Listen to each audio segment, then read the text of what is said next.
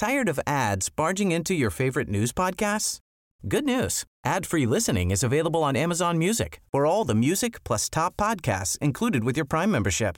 Stay up to date on everything newsworthy by downloading the Amazon Music app for free or go to amazon.com/news ad free. That's amazon.com/news ad free to catch up on the latest episodes without the ads. Hi, I'm Bella Perez Rubio, and you're listening to Teka Teka. In this episode, Ako si Fidel Valdez Ramos. Ay mataimtim na nanunumpa na tutuparin ko Ay mataimtim na nanunumpa na tutuparin ko ng buong katapatan at sigasig ng buong katapatan at sigasig ang aking mga tungkulin bilang Pangulo ng Pilipinas. we look back at the public service career of former President Fidel V. Ramos, who died on July 31 at the age of 94.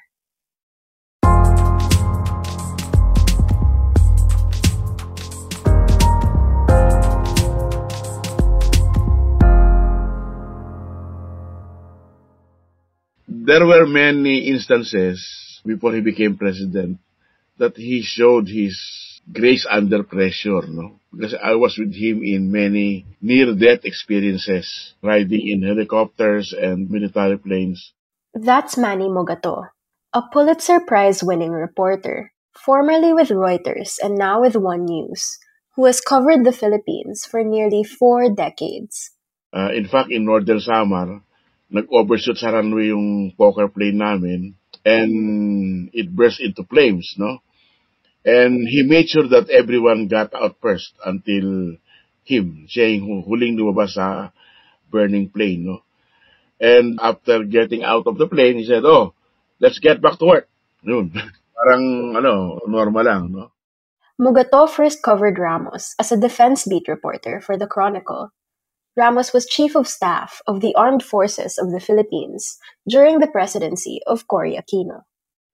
My baptism of fire at the Defense Department started in late January 1987 when Colonel Oscar Canlas stormed GMA-7 and started a 3-day coup to unseat Cory Aquino. So Ramos at that time was the Chief of Staff and he was able to diffuse the tension and was able to save President Aquino from being removed from power through a power grab by soldiers loyal to former dictator President Marcos. Ramos, of course, did not only defend Cory from coups. He was central to the coup that triggered a popular uprising that toppled the Marcos dictatorship in 1986. It was his abandonment of Marcos, alongside then Defense Minister Juan Ponce Enrile, that triggered the People Power Revolution that made Cory president. He was the Philippine Constabulary head when martial law was declared and he was the chief implementer of martial law, no? Actually, dami lang sila yung humuli kay Ninoy, sa mga political opposition and other critics of Marcos, no? So, from what I heard from people around close to him, yung EDSA role niya was some kind of an atonement dun sa sins of martial law. When Enrile broke away from Cory Aquino and was involved in coup attempts, especially in November 1986, God Save the Queen coup, Ramos stood loyal and defended Cory Aquino. And not only that, no, in all subsequent coup attempts, Ramos stayed loyal. Ramos was elected president in 1992, succeeding Cory Aquino, whose administration was marked by the return of democratic institutions, but also instability. While Cory worked to bring back and fortify mechanisms and systems for human rights and good governance, there were many attempts to overthrow her by Marcos loyalists as well as military players that were with her at EDSA. The Aquino administration was also beset by its own weaknesses and failings.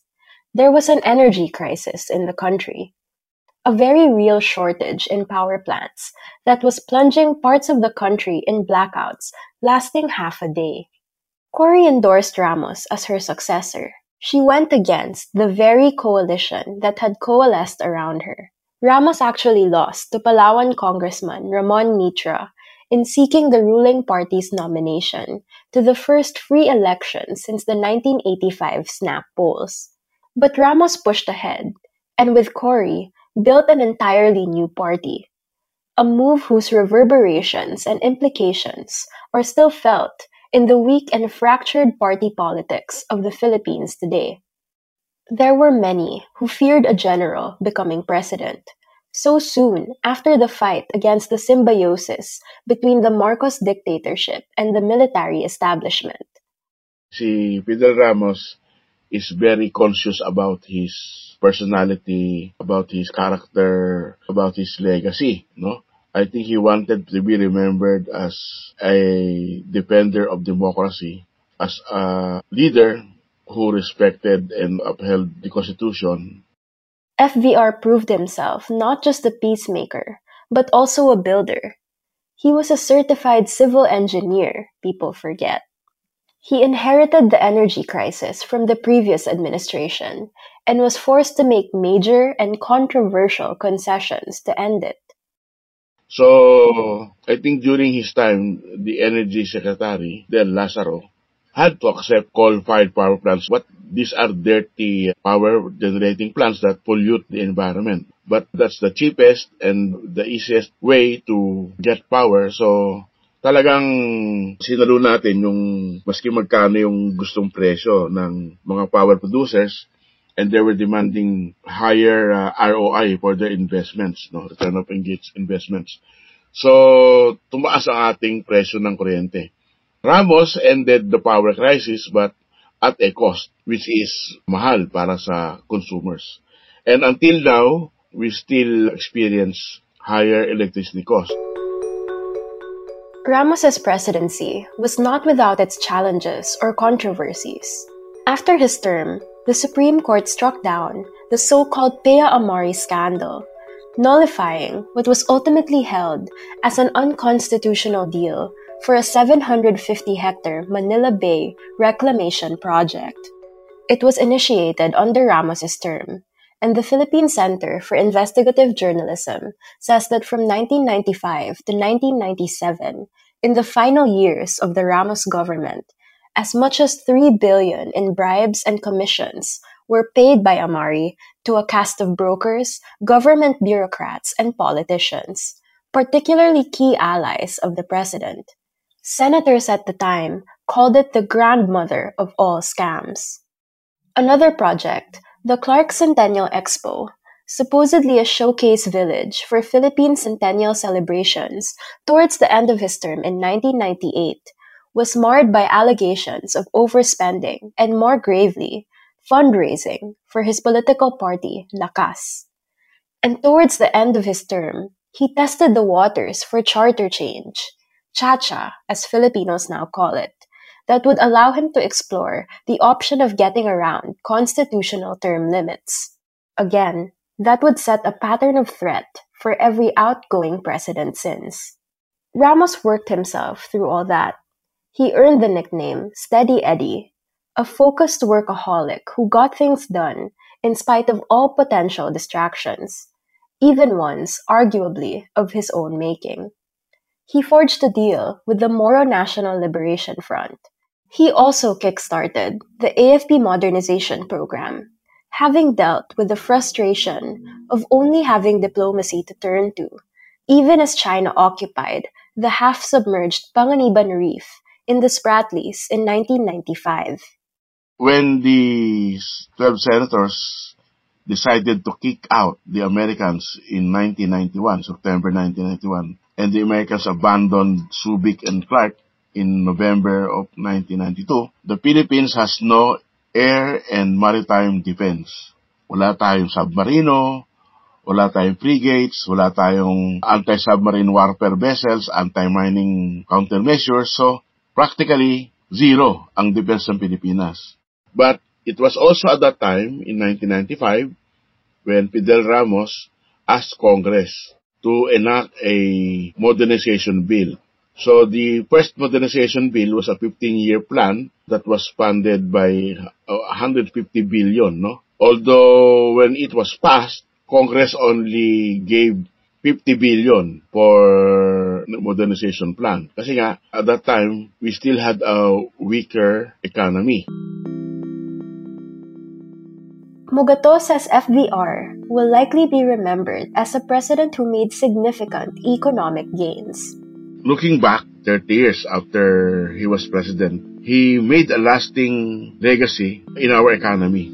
First, he broke monopolies in telecommunications and in transportation, airlines. Kaya nagkaroon tayo ng Globe Telecom at Smart aside from PLDT. And ngayon nga, may pangatlong telecom lang, yung dito. And also, yung sa airlines, aside from Philippine Airlines, we now have Cebu Pacific. Talagang na-break up niya yung mga monopolies. And then, he decentralized and he devolved many agencies and privatized many non-performing assets ng government, which eventually helped in the development in the economic growth ng ating country. So, yung economic growth ng Philippines started during Fidel Ramos' time when he had this Philippine 2000, no? He envisioned a tiger economy for the Philippines. Even the economic growth enjoyed under succeeding administrations, Mugato says, can be traced back to Ramos. Yung economic growth na na-experience ng Philippines during the Arroyo and Aquino period started during Ramos. He laid down the foundation and the groundwork for a strong Philippine economy. So I think that is one of the lasting legacy of President Ramos' administration. And that was today's episode of Teka Teka. Again, I'm Bella Perez Rubio. This episode was produced by Kat Ventura and edited by Joe Salcedo. If you liked today's episode, share it with a friend or two, and follow Teka Teka and Puma Podcast wherever you get your podcasts. We're excited to build our community with you, and it looks like we'll be able to meet for events real soon. So if you want to stay in the loop, please go to pumapodcast.com and subscribe to our newsletter. Thanks for listening.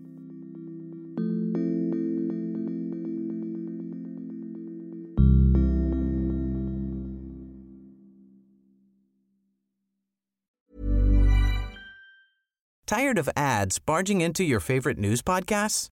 Good news. Ad-free listening is available on Amazon Music for all the music plus top podcasts included with your Prime membership. Stay up to date on everything newsworthy by downloading the Amazon Music app for free or go to amazon.com/news ad free. That's amazon.com/news ad free to catch up on the latest episodes without the ads.